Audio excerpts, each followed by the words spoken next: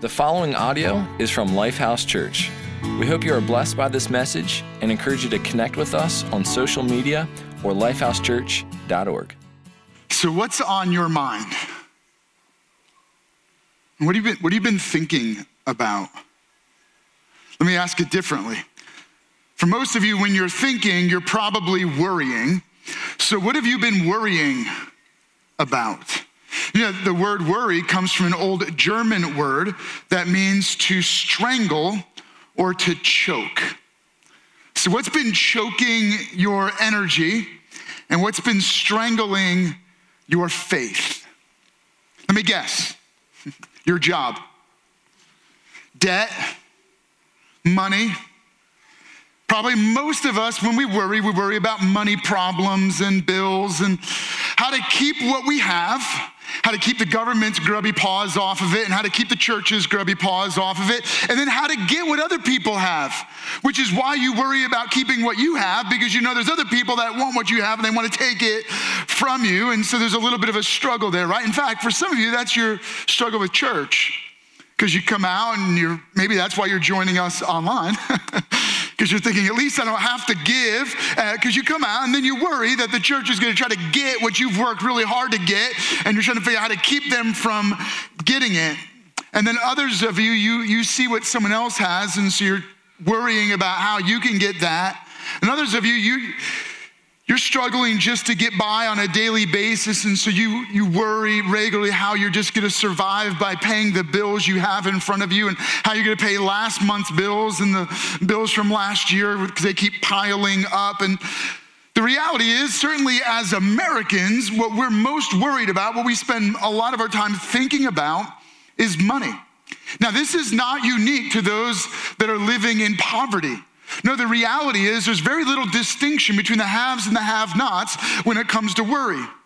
They're worrying about what they have and what they want and how to keep what they have or get what they don't. Because regardless of what you have, it's never enough. In fact, it's a little bit like a trap. Because no matter what you ever get, you always need more in order to become more. Because most of us define our worth by our net worth and our value by our valuables. And so we're trapped in getting more so that we feel like we're worth more. And so we're kind of trapped in consuming. And certainly Matthew, he would have known something about this. He had kind of a shady job. Matthew lived 2,000 years ago, and his job was to be a tax collector for the Roman Empire. Now, maybe that's a crummy job, but it's even worse when you think about what the Romans would do, which is they would go into a region, they would conquer the region, and then in order to keep the region occupied, meaning to maintain control, they would put an army there. Well, how do you pay for an army? So what they would do is they would raise up local people to rip off their own neighbors, tax collectors, to rip off their own neighbors in order to fund the army. And so Matthew was a Jewish man taking tax dollars from his fellow Jewish countrymen in order to fund the Roman army that was occupying the Jewish nation. And so he wasn't exactly liked.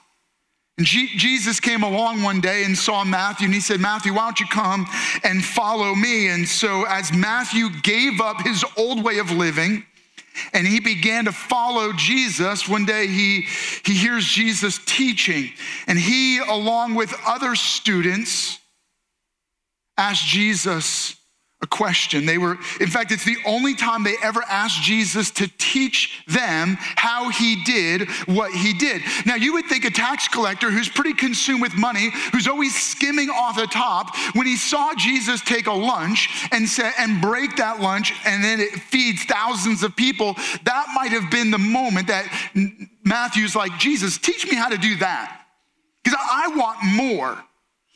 Or maybe when Jesus told one of his friends, go fishing, pull a fish out of the water, open it up, and you're gonna find money. Enough money to pay all of our taxes. Matthew might have said, yeah, tell me how to go fishing and find lots of money in the mouth of a fish. There was a lot of moments that you certainly could have thought that Matthew and his friends would have been curious to learn how Jesus did what he did, but there's only really one time. And it was when Jesus was praying. and Jesus' closest friends and followers, these disciples said, Jesus, teach us how to pray. And so I'm gonna just jump in, I'm gonna read it to you. Matthew, later in life, records the life of Jesus. Imagine that. Here's a guy whose life was so radically turned around, so changed, that he not only wanted what Jesus had, and he wanted to learn how Jesus did what he did, but he wanted to truly give his life to following Jesus. And so later, Matthew writes out the story of the life and teachings of Jesus. It's recorded in the Bible. It's called the Gospel of Matthew. And so we're going to jump in and simply read this model prayer that Jesus offered to his friends and followers, where he said this: Our Father in heaven, hallowed be your name. Your kingdom come, your will be done on earth as it is in heaven. And then he offers this line in prayer: Give us today our daily bread. And in a moment, in teaching us how to pray, not just teaching his friends, not just teaching the disciples, but teaching us how to pray, Jesus gets to the heart of the issue, which is for you and I, it's never enough. And wanting more is a trap that we constantly live in because it's never enough. And so how do you get to the point where you can actually pray, give us today our daily bread? Well, just a few verses later, Jesus explains how you begin to do that. So he challenges us with this. He said, no one can serve two masters. Either you will hate the one and love the other, or you will be devoted to the one and despise the other. You cannot serve both God and money. Therefore, I tell you, don't worry about your life, what you will eat or drink, or your body, what you will wear. Is not life more than food, and the body more than clothes? And so Jesus is teaching, and he's explaining about this idea of how we can get caught up in worrying. We can get so choked in our life and being strangled by the things that we're worrying about. And most of the time, we're worrying about how we can get more.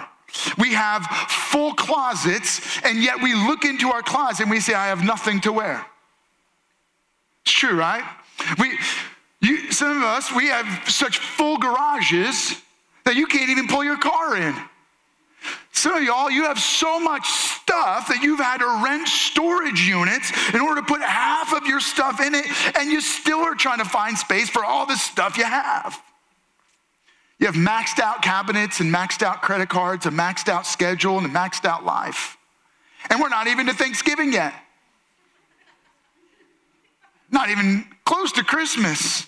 We're just living maxed out lives. And so Jesus is teaching us how to pray. Give us today our daily bread. And so he says, I don't want you worrying about all of the things that constantly choke and strangle us. Well, how do you do that? Well, let me give you the principle that comes from this prayer. It's this. The key really is trust God's generosity. That's right. I could actually just stop right there. The key is to trust God's generosity. Well, how? By asking or praying for his provision every day.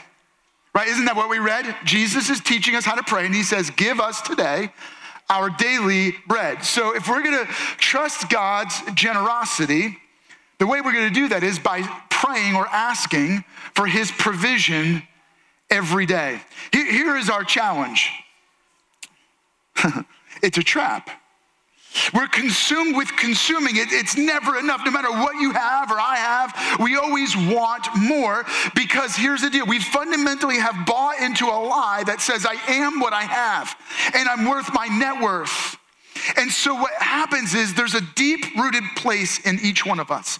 It's not in our thinking, although it corrupts our thinking. It's not in our emotions, even though it corrupts our emotions. In the spiritual part of who you and I are, we have been broken. Our value system has been turned upside down and fractured. It tricks us. The spirit part of us has been broken so that we have misplaced treasures. We begin to value our wants. We begin to believe that what we think is important is really what we need most in order to feel important. So because we are spiritually broken, because we are spiritually corrupted, it begins to change how we think, and it tricks us into thinking wrongly. It corrupts our emotions so that we feel things we shouldn't feel. What do I mean? The way it breaks our emotions is this. We begin to feel like something feels good, which means we believe that it is good for us. You see the trick there? Just because it feels good doesn't mean it is good. Some of y'all, you've maxed out credit cards because it felt good in that moment. And then later, you're like, I don't know why I bought this. Some of you've bought things that you never put on, that you never use. Some of you guys, you too, you got tools that you've never even used. And you keep telling yourself, I'm gonna eventually use that. Some of you have bedrooms in your house that no one's ever slept in. You don't even use. Why? Because we started to feel something and we got pulled into believing that if I have it, it will make me worth something. Our priorities, not just our priorities, our value system has been flipped upside down. So we misplace our values by treasuring our treasures. And because we treasure our treasures, we believe that if I have more, I'm worth more. Well, the problem with the brokenness in our spirit is that it's what Jesus refers to as sin. Sin is when our spirit is corrupted, and because our spirit is corrupted, we push away from God and we pursue things we shouldn't pursue. We want what we shouldn't want. We believe that if it feels good, it is good for us, and so it gets us into trouble. And so we begin to live a life headed toward ruin, because the end result of sin, of misplaced values, is that we chase after things that are not truly what's worth living for. We reject God and we live a lifestyle of ruin that's headed toward ultimate ruin in eternal judgment. But God would not leave you and I headed in a life wasted and trapped in perpetual want. And so he intervened in our story. So Jesus is teaching, and in Matthew chapter 6, so a little further down, he says this, but seek first his kingdom. So he's giving us a challenge. He goes, you wanna know how you get out of the choke and the stranglehold of worry and want? He said, seek first his kingdom and his righteousness, and all of these things will be given to you as well. And what's interesting is that when Jesus is challenging his followers to seek his kingdom, he's giving a little hint. He goes, what you don't realize is that before you could ever seek God's kingdom, God was seeking you. You see, the thing is, we don't start by seeking God. Before you were ever born, God was seeking you. God, you don't necessarily seek God's kingdom. God's kingdom has been seeking you from before you were born. God's kingdom has opened the doors wide and has welcomed you in. What happens is, because we're trapped, we're tricked into believing that there's something better than God's kingdom. And so we go chasing after and knocking on wrong doors. And we get a little confused because we start to believe that we're the king of our own kingdom. What is God's kingdom? Anywhere where God is king. Well, let me ask you the question. So who is the king of your thinking? Who is the king of your emotions? Who's the king of your checkbook or your retirement account or your house or your wants or your college fund or your not college fund, your debt? Who's the king of how you parent and how you drive? And who's the king of the next car you're gonna get? Or your fashion? Who's the king? And so what Jesus is saying is, seek first the kingdom of God. Seek allowing God to become the king of your life. Well, how do we do that? Well, first we acknowledge that God has been seeking us, that he's been pursuing us. And so we don't necessarily have to go chasing after God. What we do is we acknowledge that God has been chasing us and his kingdom doors have been opened wide to us, and we simply turn from running from God and we simply turn toward God. How? We acknowledge that Jesus came to seek us. He left his kingdom in heaven to enter into a very broken, messed up world, a world trapped in want, in the worry of want and the pursuit of more. Jesus came to pursue us, to offer us his kingdom. But more than that, Jesus came to rescue us from the trap of sin. How did he do that? By taking our sin, our shame, our guilt, taking our eternal judgment on himself, so that when Jesus died, he wasn't dying because he deserved to die. He was dying because we deserved to die. And so when he died, he absorbed our judgment, our eternal death sentence. He took on our shame and our guilt, so that when you believe in Jesus by faith, you are forgiven of your sins. But Jesus not only died, right? The power and the miracle of the story of Jesus is not that Jesus came and he died on a cross, but that there is an empty tomb, because Jesus rose from the dead, and in the power of his resurrection, he conquered the chokehold of sin. He freed us from the grip of that strangling sin in our life, so that now our life isn't headed toward ruin and eternal judgment, but headed toward not just life on earth, but forever life. Okay, so if that's true, when we believe in Jesus by faith, sin forgiven. God's spirit, which is eternal and invisible, comes into our spirit, where we're given true life and eternal life, where we're welcome with doors open wide into the kingdom of God. Okay, follow me then. What that means is when I acknowledge that through faith in Jesus, I enter into the kingdom of God because his doors are flung open wide, and through faith in him, I now have the open invitation and access to God's kingdom. Look, here's what that means. That means right now you are a child of the King, a King who rules above all kings, a kingdom that will reign forever and ever without end. God is the King eternal. God has all of the riches of eternity at his disposal. And you're in want? And you're sitting around worried about what you're going to get next? You're worried about how you're going to pay for the next vacation? How you're going to upgrade from the house you have to the one that you think is a little better? Meanwhile, you're a child of the King, a king who takes personal responsibility for every child that he welcomes through the doors of his kingdom. I want you to hear this. God takes personal responsibility for each person who puts their faith in him. God has taken personal responsibility for you. Your needs, your desires, your dreams. God takes personal responsibility for the clothing you wear. God takes personal responsibility for the food that you eat. God's taken personal responsibility for your kids' next meal. God's taken personal responsibility for the clothes they're gonna wear. God's taken personal responsibility for your life and your job and your car and your home. I think at least we can start by saying, let's trust God's generosity. Would you take a moment, maybe just write that down? Say, I'm going to trust God's generosity. Here's the deal.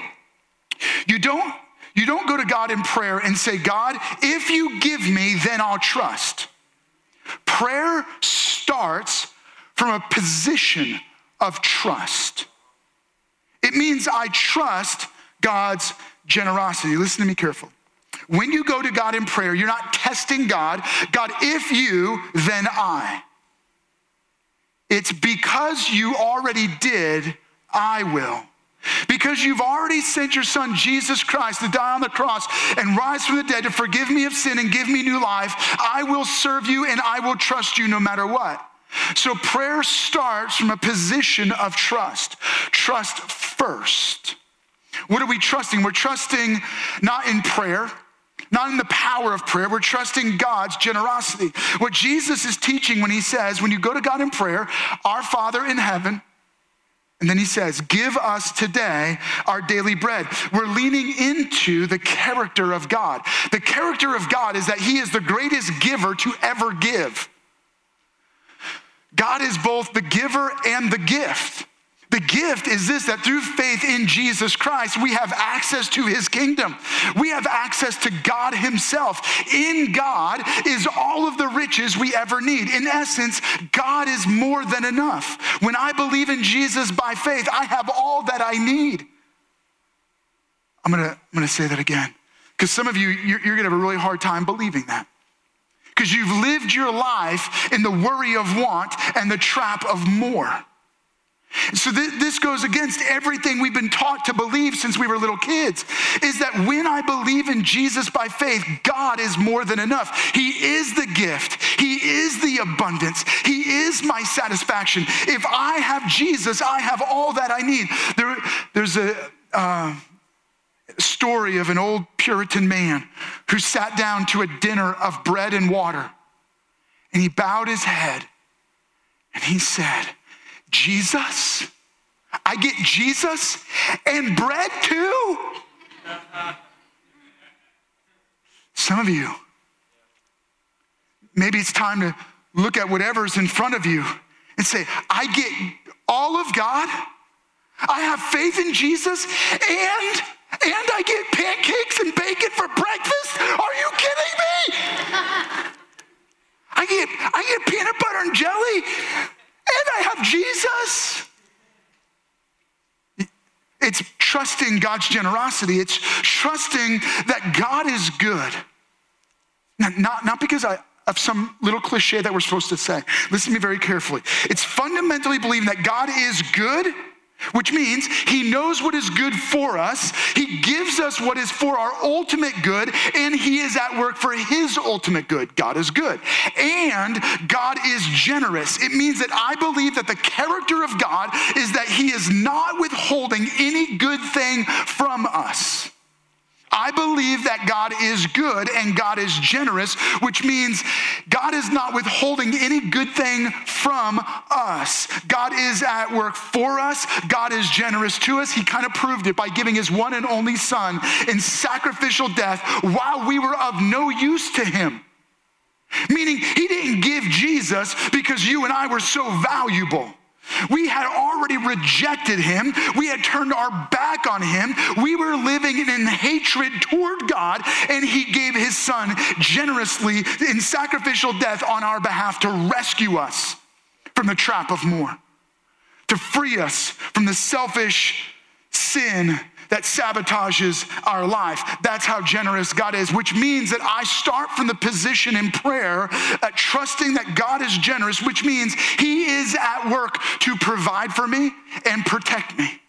He has constantly throughout history proven that he sacrifices on our behalf, that he is willing to serve us rather than demand us to give to him. It means that God is responding in generosity to us, even when we're not grateful for it. That means God is looking out for you. He's looking out for your needs. He's looking out for your life. He cares more for you than you even care for yourself. He loves your kids more than you do. He's been at work for your long-term good far longer than you have. He's been planning for your retirement before you were even born. Trust God's generosity, which means when I begin to trust God's generosity, that leads to the next step of being content in God's generosity. It means that if I trust that God is generous toward me, then I have to trust and be content in his generosity. Okay, let me unpack this for you. When Jesus teaches us to pray, he says, pray, give us today our daily bread. If you had bread today, if you had meals today, then God provided for you. Okay, this is going to be really critical. Jesus, when he teaches, he says, give us today our daily bread. Which means if today you had a meal, and I know you did because we provided Cheez-Its and Chex Mix, coffee. For the morning, we provide, I don't know, little donuts or all kinds of little yummy food. So I know you at least had that. So if you had daily bread today, then you already have the answer to the prayer Jesus taught us to pray, which means you and I, the real issue is that we have to learn to be content in God's generosity. Okay, so there's a couple things here that I need to unpack for you. When he teaches us to pray, he says, give us today our daily bread, which means what I'm praying for is not tomorrow's daily bread and next week's daily bread and when I'm 65 daily bread, and if you're 65 from when you're 85 daily bread.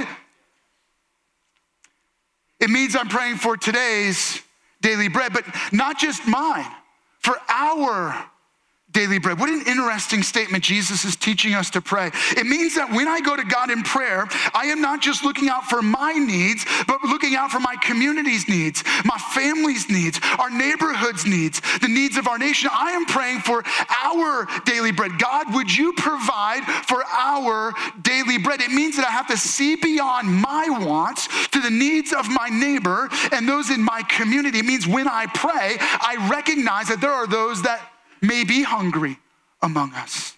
We have missionaries with us this weekend who serve many times in places, in countries where their poor wish they were like our nation's poor.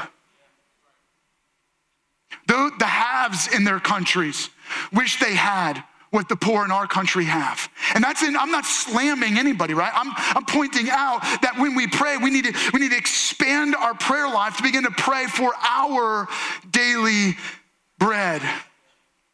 And so if you had your daily bread today, our challenge is this: most of us, we're not struggling with starvation, we're struggling with gluttony. I don't think I've ever heard a sermon on gluttony. And I'm not going to go there right now, but let me just pause and say, most of us, our problem is not that we've eaten or we have today's daily bread. It's that we ate tomorrow's daily bread and we ate next week's daily bread, and we're kind of trying to figure out how we're going to get a couple months from now's daily bread, and you're saving up for retirement for years and years from now's daily bread, and we haven't even given a second thought to the fact that really what it comes down to is being content. So what Jesus is challenging us in prayer is a confession of contentment. That if God has provided for my daily bread, then it's really a challenge to say, I am trusting God and believing that if I have today's daily bread, then I have more than enough. Maybe you and I wouldn't worry so much if we would just learn to confess the contentment of being satisfied with today's daily bread. And when we learn to be satisfied with today's daily bread, then we simplify our spending. We stop always wanting more because we've been rescued from the trap and the trick that I am what I have. We've stopped treasuring the treasures that we've accumulated in life, and we've stopped defining our worth by our net worth. We've been rescued from that. And when you're rescued from the trap of more, you've been freed to discover the power of contentment. Then the next thing happens, which is this. So Jesus says, give us today our daily bread. If I have today's daily bread, then it leads me to the next step, which is be generous with God's generosity. Give us today our daily bread means if you have more than today's daily bread, God has not given you more so you can have more, but so that you can share more.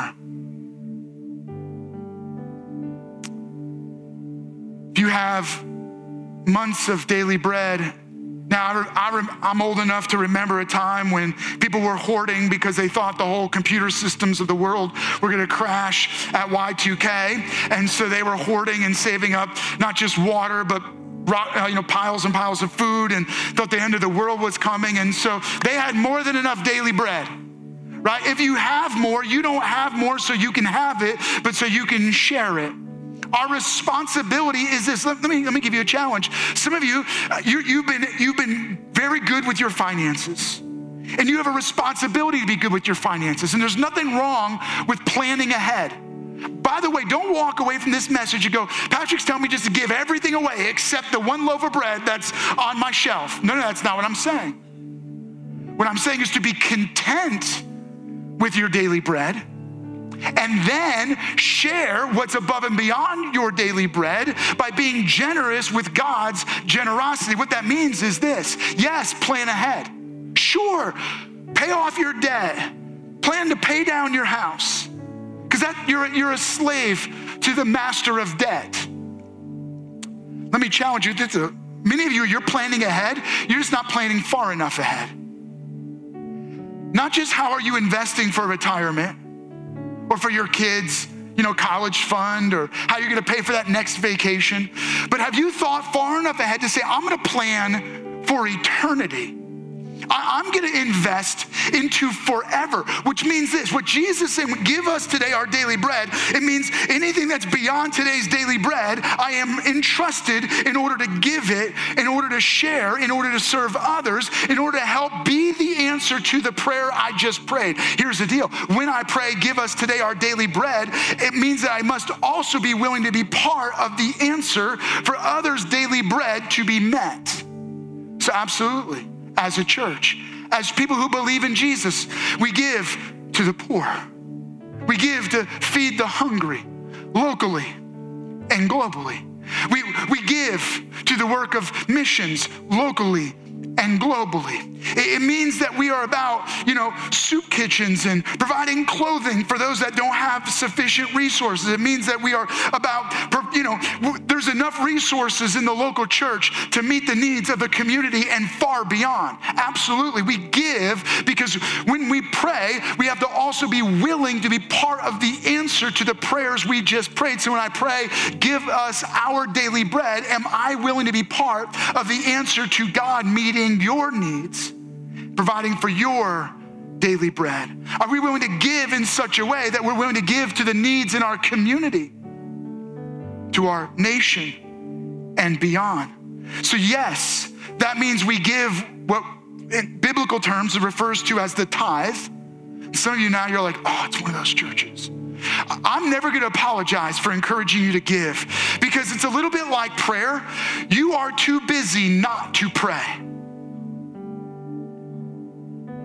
God has been too generous for us to not give. It's part of why within Lifehouse, we give and we give and we give. That's why we have a cafe that we don't let you donate to. We just give, because we want the first experience somebody has when they come to Lifehouse to be experiencing our generosity, because it's not about us, it's about, we're simply a conduit of God's generosity. So we want to give you a gift as a first-time guest. We want to provide food for you. We want to provide resources. We want to let you know that there is a generous God that loves you above and beyond. And so we want to simply be the expression of that generosity. And so when you give to the church, you're giving so that the church can become an expression of the generosity of God. And we're never going to apologize for encouraging you to give. But can I encourage you to give on your own? Not just to the local church, but to those in need. Give above and beyond to the church, to kingdom builders, because we are the response of God to the needs around us.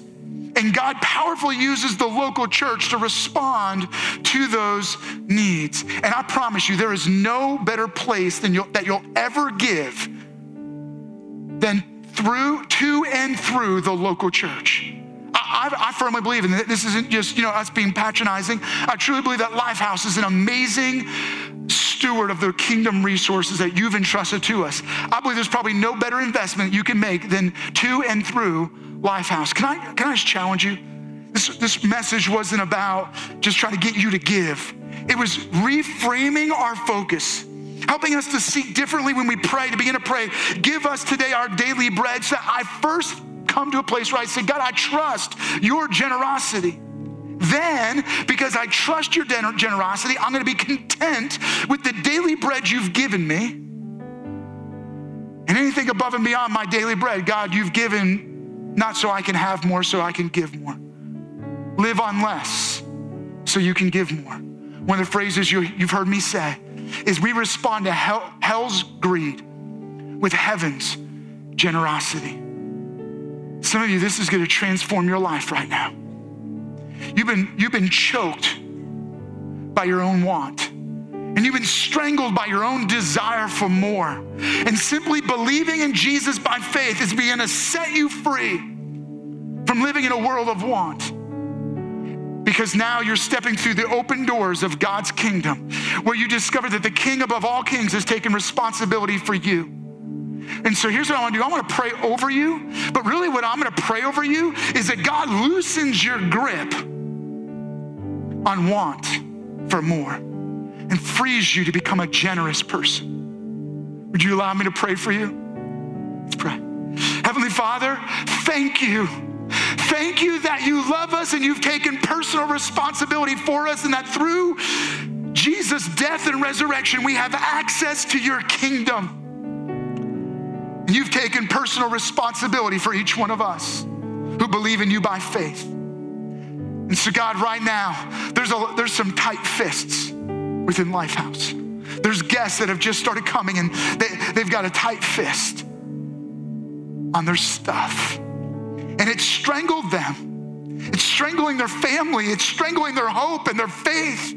God, would you begin to, by your Spirit, loosen their grip and turn them into people who are not driven by greed, but generosity, and are able to find their value in the worth that you've put on them, not in their net worth.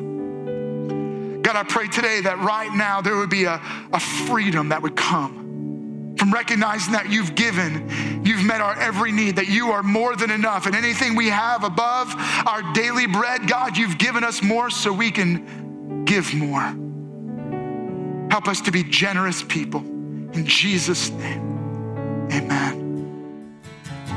Thank you for listening to audio from Lifehouse Church. We believe that through Christ, life change happens here. So we invite you to connect with us further by visiting lifehousechurch.org.